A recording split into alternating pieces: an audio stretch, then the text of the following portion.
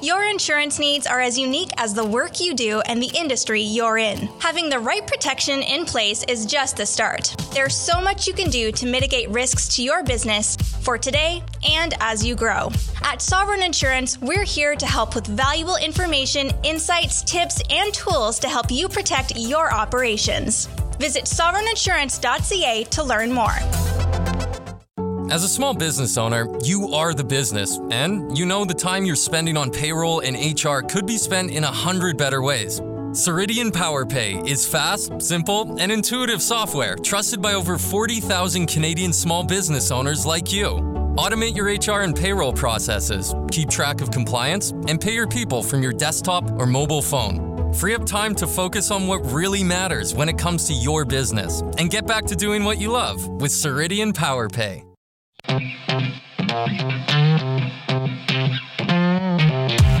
Applications are now open for the Canadian Export Challenge, CXC 2020, presented in partnership with UPS, the Trade Commissioner Service, and Export Development Canada, along with MasterCard and Scotiabank, and powered by Google Canada, is the first nationwide fully digital pitch competition for Canadian exporters. This year, the Canadian Export Challenge will be accepting all first-round pitches through online video submissions. Don't miss your chance to pitch for up to $25,000 cash and up to $100,000 in support. What are you waiting for? Submit your pitch video now.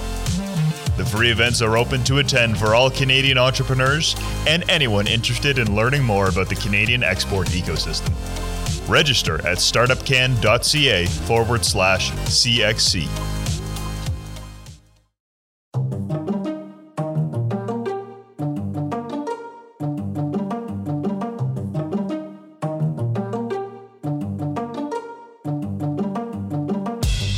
Welcome to the Startup Canada podcast, a weekly show serving Canada's entrepreneurship community. I'm your host, Rick Spence, business journalist, editor, public speaker, and entrepreneur. After 15 years as the national entrepreneurship columnist at the National Post, and as the former editor and publisher of Profit, the magazine for Canadian entrepreneurs, I've learned what makes Canadian startups special, scalable, and successful. On this show, we connect you with Canada's most innovative and entrepreneurial leaders and changemakers. You'll meet the people driving the entrepreneurial movement, and we'll share their first-person adventure stories and their tips, hacks, and best advice for running startup and growth companies. The Startup Canada podcast is a production of Startup Canada, the national rallying community for Canada's 3.5 million entrepreneurs. Don't forget to subscribe to this show on iTunes, SoundCloud, Spotify, Stitcher, or anywhere else you listen to your podcasts. To entrepreneurs everywhere, this is your show.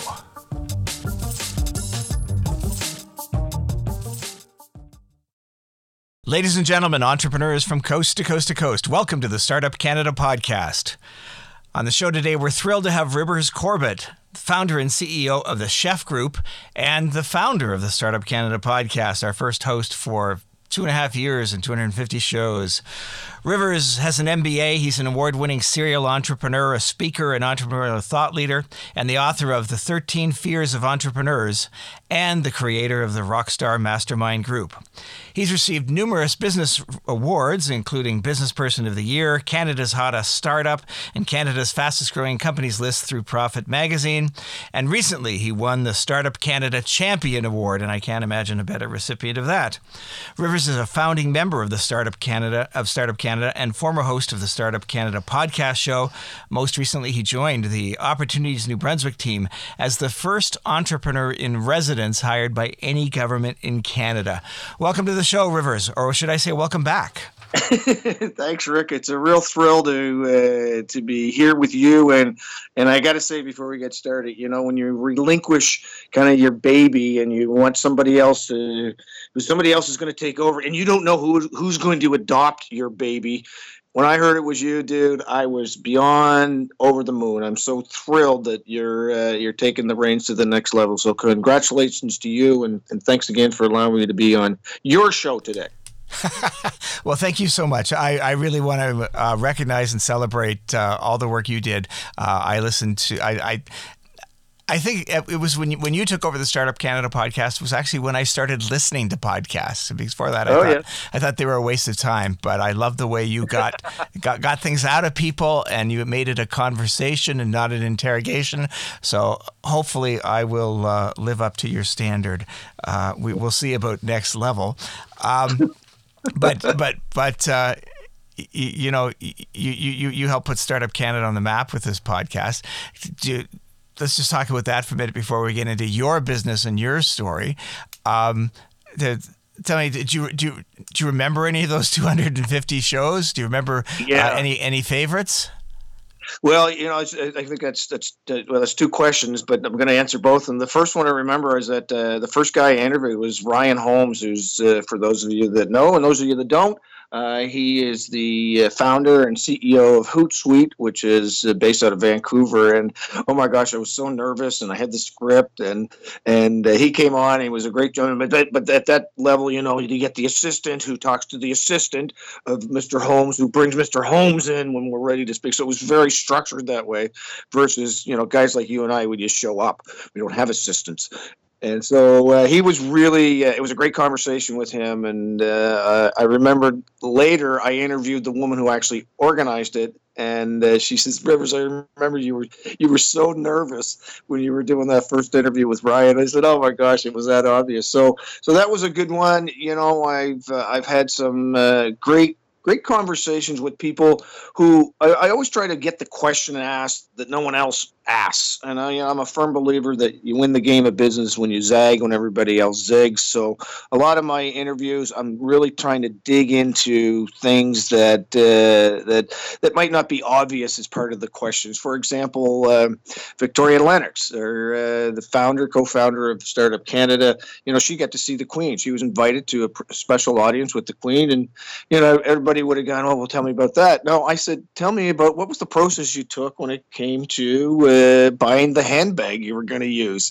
And she said, I've never been asked that. And so that's the types of questions that I really enjoyed asking. And I got to tell you that when I get asked that question about the one I enjoyed the most, what comes to my mind all the time was the guy, Ryan Smokeland, who started Smokes Poutineery, who was just on a trajectory of great business growth, amazing business success internationally, very quickly, but also, you know, a very humbled guy. You know, he talks about hanging out with his twin boys as part of the conversation, and how he's giving back to the communities and how he engages franchises. So it was a real good full circle of life conversation with him, with a very successful, kind, giving individual, but could also keep up with me with the type of excitement that I usually and loudness and so on. It was a loud fight. That's for sure, and with a few F-bombs thrown in there, and I kind of am okay with that sometimes. But I think that whole journey of him was, oh my gosh, I don't want to put it down. And I will give honorable mention to George Strompolopoulos. Interviewed him, and I remember I was told you have a half an hour with George. He's the CBC guy? Yeah, CBC TV guy? Yeah, the CBC TV guy, you know, the Hockey Night in Canada guy. And and I was told he had a half an hour. So he comes on, and then 29 minutes after, I said, Mr. Strompolopoulos, look, you've been awesome. I appreciate you've had half an hour. He says, oh, no, I got lots of time. Let's keep it going. And that was a real testament to me about how I was able to engage audience in that. And again, why I'm thrilled you're able to do that, because I'm sure we'll get into our story, but you've always been able to engage me at very high and intellectual levels. So those are just some quick memories of the podcast, but they're all great stories. They really are amazing stories of entrepreneurs at all levels from across Canada, and sometimes into Israel and the UK and so on. So it's all good. Right. So the sad news is that you're not doing the podcast anymore, but the good news is that wait for it. The good news is that all of those shows are still available at Startup Canada on the podcast page, and you can listen to them anytime. And entrepreneur interviews are different from news interviews, because we're talking about people and we're talking about business opportunities, and we're talking about tips and hacks and stories and lessons, and none of those go out of style. No. And, 30 years from now, if anyone still listens to podcasts, you could listen to those shows and take something away from it about human nature, about inspiration, about how to find and tap business opportunities. So they're still worth listening to. So everyone make sure that after this one's over, you go back and hear the man and the master himself in his element doing what. You don't have to listen to all 250 shows at once. Take a full week to do that. You're awesome. So I want to talk a bit about you and me for a minute, because you and I go back a long way. Before there was a Startup Canada, there was a growth camp. And I was the editor and publisher at Profit Magazine in Toronto, and you were a new startup entrepreneur in Fredericton, and I guess you were an avid reader of Profit Magazine, and I understand you even got the idea for the chef group from Profit. So remind me of that story. Yeah, it's all true, and this is why I love the full circle coming away, because high on Mount Olympus was the god Rick Spence, who I aspired to even know, let alone speak to. Okay, let's tone it down just a bit, okay? But no, seriously, I was a big fan of Profit Magazine, which was the only magazine specifically focused in on entrepreneurs for Canada. It was published by you and your team, and there was a article in there written by a woman who said, it was all about business ideas in the coming year or the coming 2 years, and she had indicated, we get maids to come into our house, talking about Molly Maid, to clean our house to help busy moms out, yet moms are dealing with these guilt treatment about feeding their family. And she said, wouldn't it be great if we could have chefs come into our homes, and this is before the personal chef world really started to take off, and make meals for us, and put them in our freezer and so on, versus going to the grocery store and getting the junk full of salt and so on. And so I thought that was a great idea. I just thought it was so unique, and I've always been driven by unique, different ideas. And what particularly intrigued me about that idea was not that I enjoyed cooking, because I absolutely hate cooking, but it was that I loved the idea. And my good friend of mine at the time was the head chef at UNB, and he could be the chef, and I could be, as I've come to call myself, the chef pimp. And we could go and do our stuff, and that's how it all started. And she even actually suggested the name Rent-A-Chef as the name, which we adopted. And why it changed to the chef group is because the Sobeys, which is the second largest grocer in Canada, we ended up having a contract with them, which still is going 20 years later, where we provide them with the chefs to do their cooking classes. And they didn't like the whole concept of renting a chef. They wanted more of a corporate entity. So when your number one company who's paying you six figures a year says they'd like you to change the name, well, it was pretty easy. But that's how the whole concept started in my love affair with Profit Magazine. And there was Growth Camp, and it was actually not a growth camp, if I remember, Rick. It was the Profit hottest startups list, and it's coming back to me. It was the hottest startups, and you had to be on the list to get invited to go to. Okay, Rivers, it's my turn to tell this story. So I'm up there on Mount Olympus in my office at Profit Magazine at Rogers, and it's the last good years of the magazine business, and we had sold a major sponsorship for an event, and we decided to build it around this new list we had done. Profit had always done a list of Canada's fastest growing companies, but you had to have been around for 6 years to have the 5-year track record required to be in that list. But we felt, this is 1999 or something, and we thought that there had to be a new list because things were happening so fast in business now. These new things called startups were cropping up and making real impact in just a couple of years. And we thought, the Profit 100 list, 6 years, that's history. We got to get this new dynamic. And so we came up with a list that we called Canada's hottest startups. Later, it became the Growth 50 at Profit Magazine. Before that magazine died.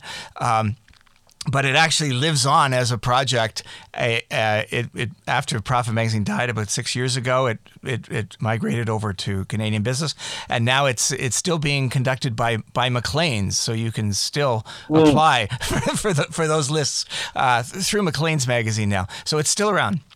So, and the only part of the magazine that is still around. So we decided to have this event. We had some budget for an event. So we decided to invite all the people on that list to come for a weekend at a very rough, to call it a resort would be a little much. It was an Ontario Hydro conference center in the woods just north of Toronto, near Hockley Valley. And That's right. And so we had 3 days. There was golf for the first day, and then there was an evening, and then a day and a half of sessions and seminars and speakers and panels and stunts. And we loved it. We thought it was a great idea. We had never done anything like that before. And then to promote it, we decided it was invite only, as you mentioned, to the companies on that list. I think we had 46 of those 50 companies attend. But we decided to auction off one seat at Growth Camp to someone, and we would donate the proceeds to Junior Achievement, which is a great entrepreneurial cause. And so the guy who came in and I don't even remember how the auction worked now, but we had some sort of auction software, I think. Yeah, you did. Yeah, it was all online. The winner was this guy we'd never heard of in Fredericton, New Brunswick, Rivers Corbett, and so you paid what, $700 or $800 to attend. Yep. And then you had to fly yourself in because we weren't going to do that. Nope. We didn't have the budget for that. And you fit in so well with the entrepreneurs. You were just one of them, and you were the life of the party. And it was great to meet you then. And I think that says a lot about you and the depths you would go and the investment you're willing to make in order to be successful, to hang with the people who you see as your peers, people you can learn from, people you can network with. And you were willing to do that. So I think that's pretty amazing. And the beautiful thing is that the following year, your chefs group had taken off so much that chefs, the Rent a Chef or chefs group, chef group made it on the list of Canada's hottest startups on merit. So you were back again the following year, and this time we paid for you. So congratulations. That was an epic adventure. Well, tell me, okay, so everything Rick just said, ladies and gentlemen, is absolutely true. And I'm going to challenge him on, because his memory is so sharp, what number was I on the list? I have no idea. Come on, take a guess. A 1 in 50 chance. 50. No, because that would have been, I wouldn't have been happy with that. Number 23. I was number 23. That's unlike, it's unlike you to gravitate towards the middle. Yeah, well, I was happy it wasn't the end, that's for sure. But it was true story all around. And the one nugget that, and I didn't expect you to remember this, is that there was a drawing for a 25-year-old bought a McLaren Scotch. And yours truly won McLaren Scotch, of which I hate Scotch, of course, just as much as I hate to cook. And here's what I did. I took that bottle of Scotch back to the team, and I said, okay, when we reach $1 million in sales, we will open this McLaren's bottle. And that was 2 years later. We reached $1 million, no word of a lie, $1 million. $1,006,000. We just made it by $6,000. True story and all legitimate. And so, yeah, it continues on. And of course, our friendship has been strong and getting stronger every time, every year as we go forward. So now you can see, folks, why I'm just thrilled to have Rick, because he has been an idol of mine for many years, and all that blowing apart. He's a great guy to hand this over to. Him. Just couldn't be happier. It's been quite a journey, Rivers. You've had a lot of adventures on the way. You want to just sort of catch us up fairly briefly on what you've been doing since then? The chef group has been continuous, but you've been doing a lot of other things. And we didn't even mention Relish. Yeah, well, that's right. You know, I'm your typical entrepreneur. Squirrels, I chase them all the time, and when I love them. I love the journey of business. I love the experience of business. I believe that entrepreneurs are the most important people in society, just below moms.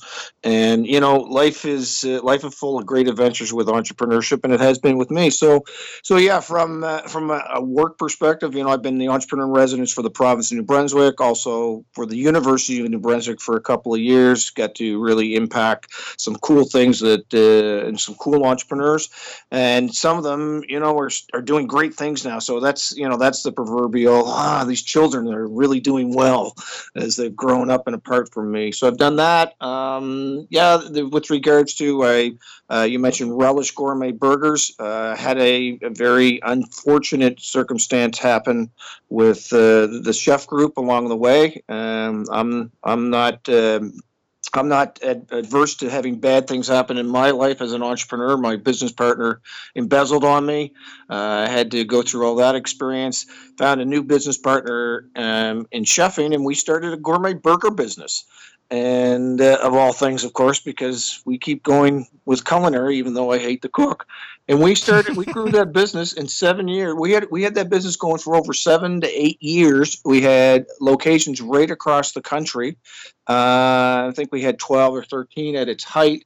It was a going concern. And, one of the lessons that Relish really, really taught me, well, it didn't teach me, it reinforced to me, is that the brand and the way that you position yourself in the community, particularly in a very competitive world like burgers, is so critically important. So we were, we like to always say we approached it from a Disney perspective. What would Disney do? Or is this a Zag, as we made decisions on how we operate externally to the building and the buildings, and also internally when customers are there experiencing.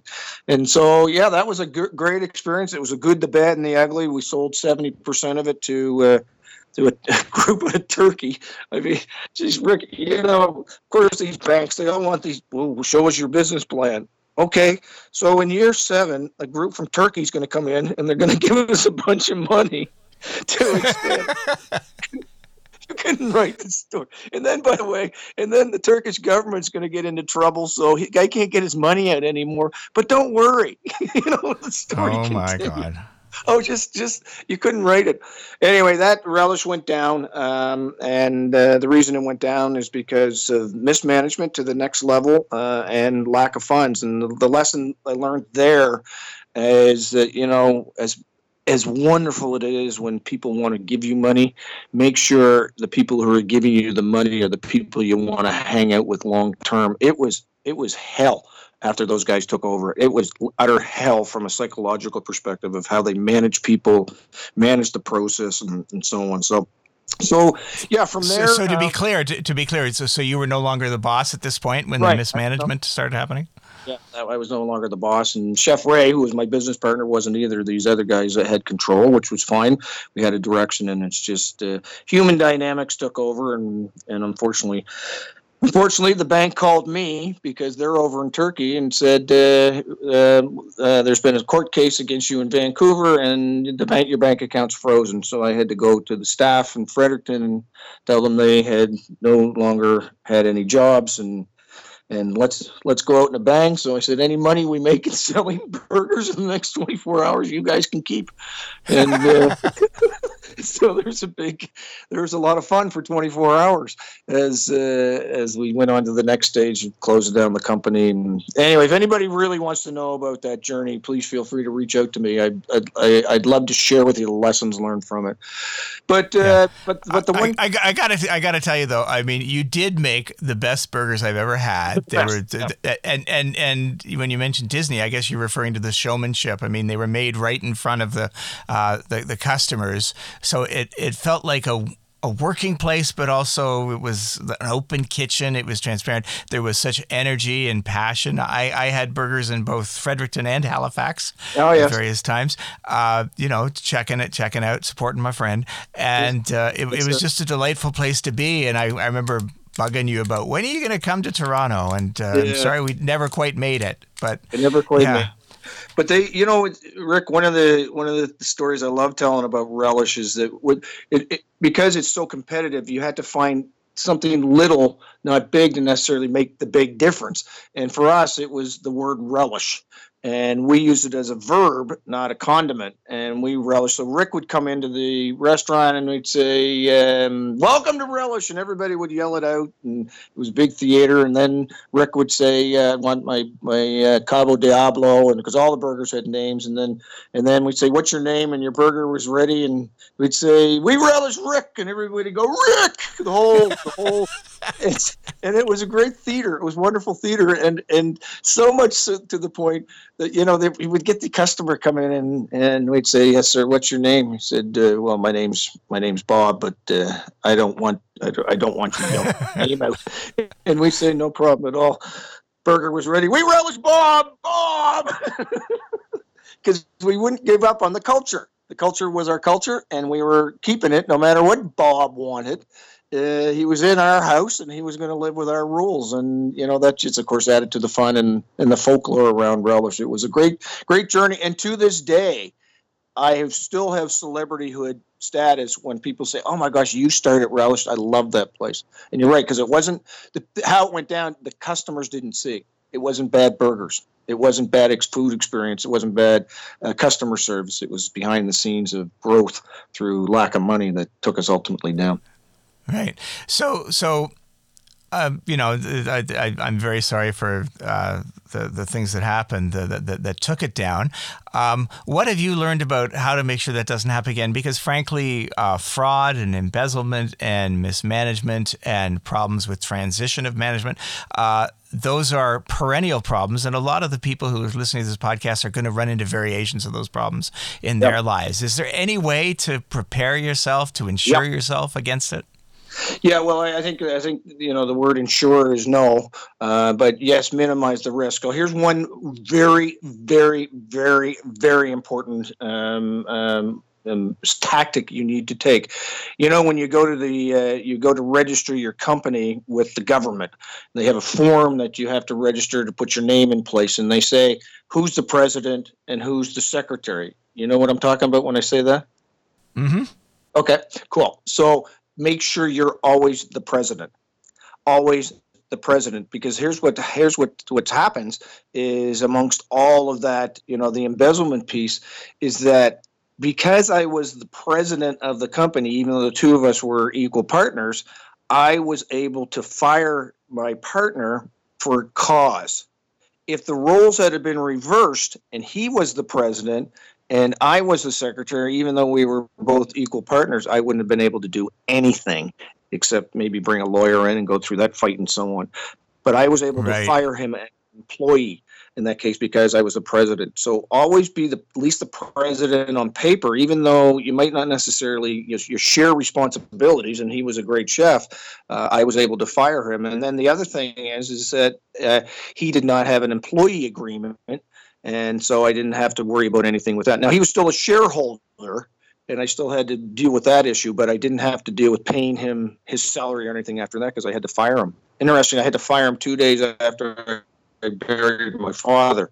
It was just a horrific journey, and he was coming back from Brazil or wherever he was, and blah, blah, blah. So that's the first thing. Yeah. The second thing is the piece about is about the partners. And I've really come to learn as I grow in my businesses, you hear about the psychological tests, the whatever they're called, get them done. Have people get to know the strengths and weaknesses of the people who you're going to do business with as partners, understand their psychological backgrounds. By the way, it's not to eliminate them, but it's so you can understand how they are motivated and what are some potential flaws in them working with you going forward. Because this guy who ultimately embezzled, this is the guy that I had number 3 on the list for my kids at school. If Yeah, it was me, my wife, me, and then him if the kids got in trouble. Same thing with the partnerships. The guys from Turkey should have had them do some sort of a thing too before we got into bid with them. I always say we chose the third string quarterback because they had the money, and that's the wrong way to do it. So those are some important lessons as to how you minimize that. And here's the other thing that I think is part of the play. Going forward, is that you take roles within your business and you give them to your partners and you let them own it. So in the chef business, Chef Ray owned operations. He made the decisions. Even though I was the president, he made the decisions. Now, I could override him at any time, but the respect was, no, you're going to make 99% of the decisions. If we had a conflict, I was able to override them. But you can't, as a president, be micromanaging all of these people. And then they'll grow from that because they'll learn from their own mistakes as to how to get back to the company. So those are some nuggets going forward as to how you can minimize that risk of getting embezzled from or having partners do things they shouldn't have to do going forward. Right. Now, you mentioned getting people to take personality tests, something you're talking like a standard Myers-Briggs or something like that. Just something simple like that. Spend the $200 just so you can walk into that. It's like you're walking into a blind date with a little bit of knowledge as to whether or not the date's going to end up with a kiss or a slap. And so it's Myers-Briggs. Yeah, absolutely. That's the style. Just take as much information as you can before you start the relationship. I see a ton of entrepreneurs who are buddies who get into business without really understanding what that means long term. Right.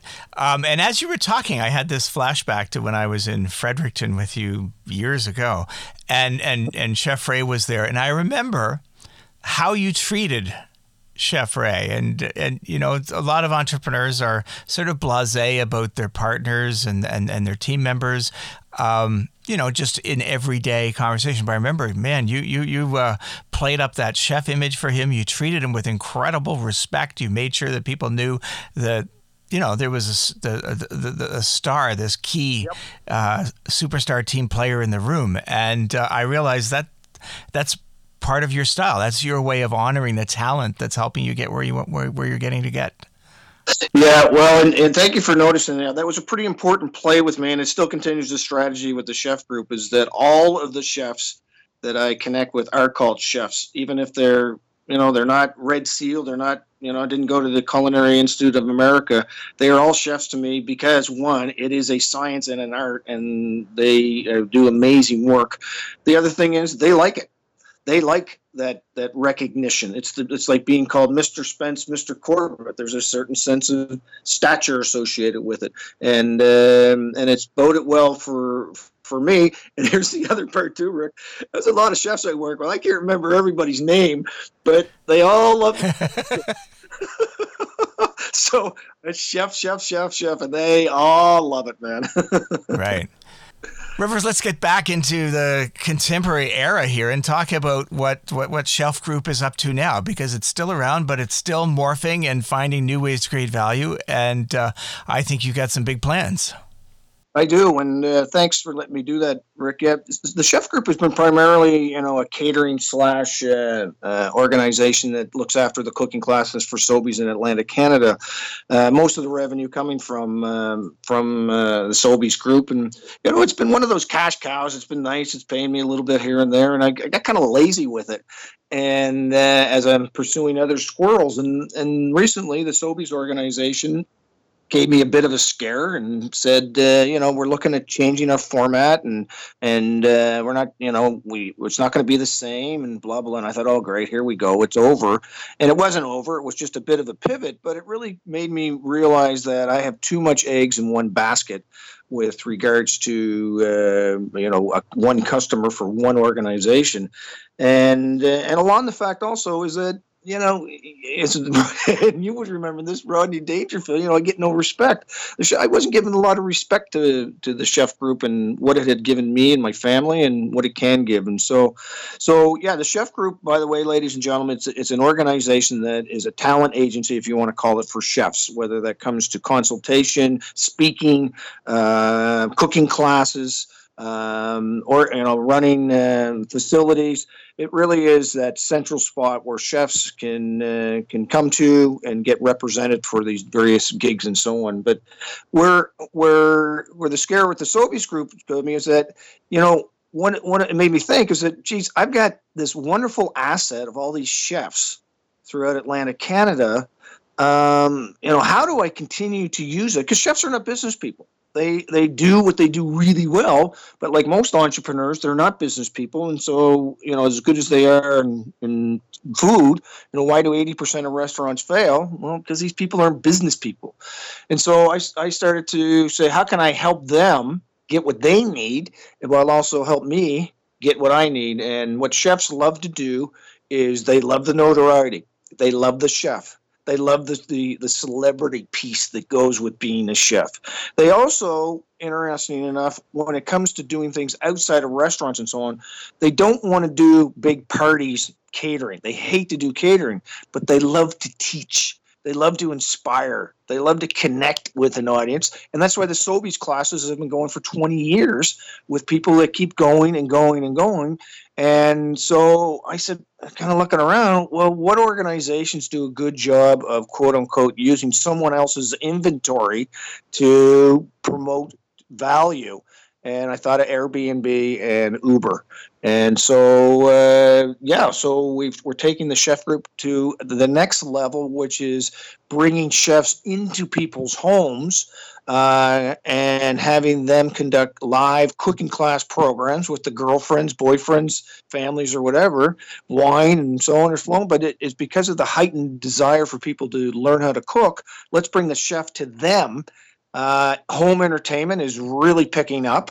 And, moms want a little break. And so this is the model we've chosen to play on tutorial, where it's a chef-torial. I want an interesting story on that in a sec. But we just launched. In March 1st was the first date. By the time this airs, we'll be along. We're launching in Atlantic Canada first. I've started to get chefs in Ontario that want to play a part in what it is we're doing. But imagine, 3 years down the road, all throughout North America, there's chefs doing cooking classes in people's homes, and they're all driving it through the chef-torial group. So it's and that way, by the way, if one customer decides not to reorder, that's okay. I got 99,000 other ones that are going to buy. That's a great story, because that one customer trap, I've met a lot of people who've fallen into it. It's so easy to do with that one customer. It becomes a machine, and you take your eye off the machine.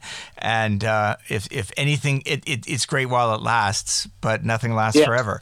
It sounds like you've got a great new plan. I wish you could luck with it, but it sounds it's still a talent agency for chefs, but just more types of gigs and a much bigger stage. Yep. Much bigger stage. My accountant, who's been with me a long time, he says, Rivers, you've always been successful when you've been the chef pimp. He says, why do you get away from that? And he's so right. And because I'm a businessman, I don't get caught up into the tactical side of the delivery of the product. I have chefs that are part of the team, but I drive it as a business because I'm not passionate about necessarily how the food all comes together. I'm passionate about the experience. I'm passionate about the smiles. I'm passionate about the quality of the food, but I don't have to know how the kumquats equals the whatever. I don't have to know that stuff because I got people around me. But I want to talk to you about that. If I could, Rick, just talk to you about that name chef-torial in the URL in the website. I originally was going to call it cook-torial because as part of the play is we're going to bring in amateur cooks as part of this also, and which of course there's millions of them out there. The wannabes. But so I went on and cooktorial.com was available for $2,800. And I said, oh, crap. And I said, no way in the world chef-torial is going to be available. Ding, ding, ding. $11. Chef-torial was .com, but cooktorial wasn't. And so a lesson to the audience, don't assume something's not going to be available because now I own chef-torial and the wording's going to be the wording's going to be centered around, hey, how'd you enjoy your chef-torial? You want to come over for a chef-torial? We're really going to Googlefy that word. Yeah, it's going to be fun. Domain name planning is pretty interesting. Presumably you've bought up the cheftorial.ca's and other versions of it. Would you consider buying up Cooktorial just to keep it out of someone else's hands? Yeah. So here's my play on that. Is I don't think you're ever going to keep Cooktorial or anything out of somebody else's hand. Just like Cheftorial, they say, well, should you get cheftorial.ca, .tv, .by, .net, and so on? Ultimately, the granddaddy of them all is .com. And there's Maple Street, there's Maple Road, there's Maple Lane. Society soon figures that out. And so I say I'll never be able to own it all. It really then comes down to how you ultimately position yourself in the market. But to start off, .com is definitely the granddaddy. So I'm happy with what I got. I'm not going to chase the other ones. Okay. Let me ask you, how do you roll out a concept like this across North America? This sounds like a big investment to grow to that level. Yeah, so here's what I know. So there's various pieces to the pie. I always say that all business is simply an engine and a car, and you just got to put all the pieces together. So the two main pieces are the chefs themselves, and then the second piece is the marketing. Well, there are over 2 million chefs on LinkedIn in North America, and I just been, hey chef, you're awesome. I think it's really cool what you're doing. I wanted to offer you an opportunity to be part of our freelance team called Cheftorial. So I'm just sending invites. There's a process they go through to be qualified by us, and then we put them on our website. The next piece, though, is the biggest piece, and it's the how do you get the word out? What's the marketing piece out? So, social media is going to be a play, but then I revert back to our olden golden days with Rent-A-Chef. We just started off by giving away free events and letting the locals tell the story, let the media tell the story, and that's how we're going to start to create momentum. And the other one is that I just before our interview this morning, I said I'm going to study how did Airbnb start? How did they get the word out? How did Uber get the word out? So I'm going to lean on the experts in the past because they all started in the same way. Inventory with a concept that was kind of cool. And how do you get the word out that what you're doing? And you have people, in my opinion, experience it, and then tell their friends who tell their friends, and that's how it grows. So, but it's easier said than done to keep all the pieces moving together. And this is where people go, I could go do that. Well, good luck, because these are chefs also. And they have very particular personalities. And I've got 20 years experience in my team on how to handle, motivate, grow with chefs and keep them motivated into an area that I wanted them to. So, and so those are the two elements, chefs and marketing. And right now we've launched, if you go on there, cheftorial.com, by the time you watch this, should be about 30 chefs. We're in Atlantic, Canada, heading to Ontario, and then we're down into New England. I'm not going to go further west. I'm going to continue down to New England because that's nestled into my area geographically, where I know and can really talk the dialogue of the locals, because I know those people better than I do you crazy folks are from BC living in mountains. And I love you. But anyway, that's we all love you, British Columbia. Yeah. Yes, indeed. Yeah. Rivers, I thought we were just going to have fun on this podcast, but it turns out we actually did a lot of work. I mean, we talked about how to build a brand and how to, asking yourself, what would Disney do? We talked about investing in yourself. Yeah. We talked about ways to head off potential legal or financial issues. We talked about treating people with respect, and we talked about how to stand out in a crowded marketplace. So I think we did a pretty good job today. Who knew? We did. I know. And there was no beer involved. Imagine if we had beer involved, like the last time we were together and had a good time. What do you mean? What do you mean there's no beer involved? Oh, sorry. Okay, last question. Then we have to bow out because our listeners have to head out and get back into their lives and implement some of these ideas. What's your best tip, the best actionable piece of advice that you could offer Canadian entrepreneurs today? Yeah, it's a excellent question, and without any hesitation, you win the game of business when you zag when everybody else zigs. You've got to find that unique position in the marketplace that is yours, that you can claim as yours and build upon. And it doesn't have to be insurmountable. It can be simply something as simple as a word that you say, we relish Rick. But I've always won in business when I've zagged when everybody else zigged. When I've tried to be like everybody else and bust through with the rest of them, I've always struggled. You zag when everybody else zigs. And so ask yourself the question, is this a zag? Is this a zag? So it's a Disney question, but we just call it zag. Perfect. Rivers, it's been great catching up with you.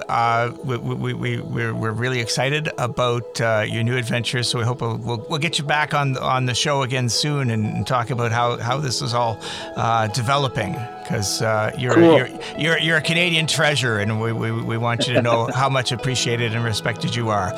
That's Rivers Corbett, the founder and CEO of Chef Group, and this is Rick Spence on the Startup Canada Radio Podcast.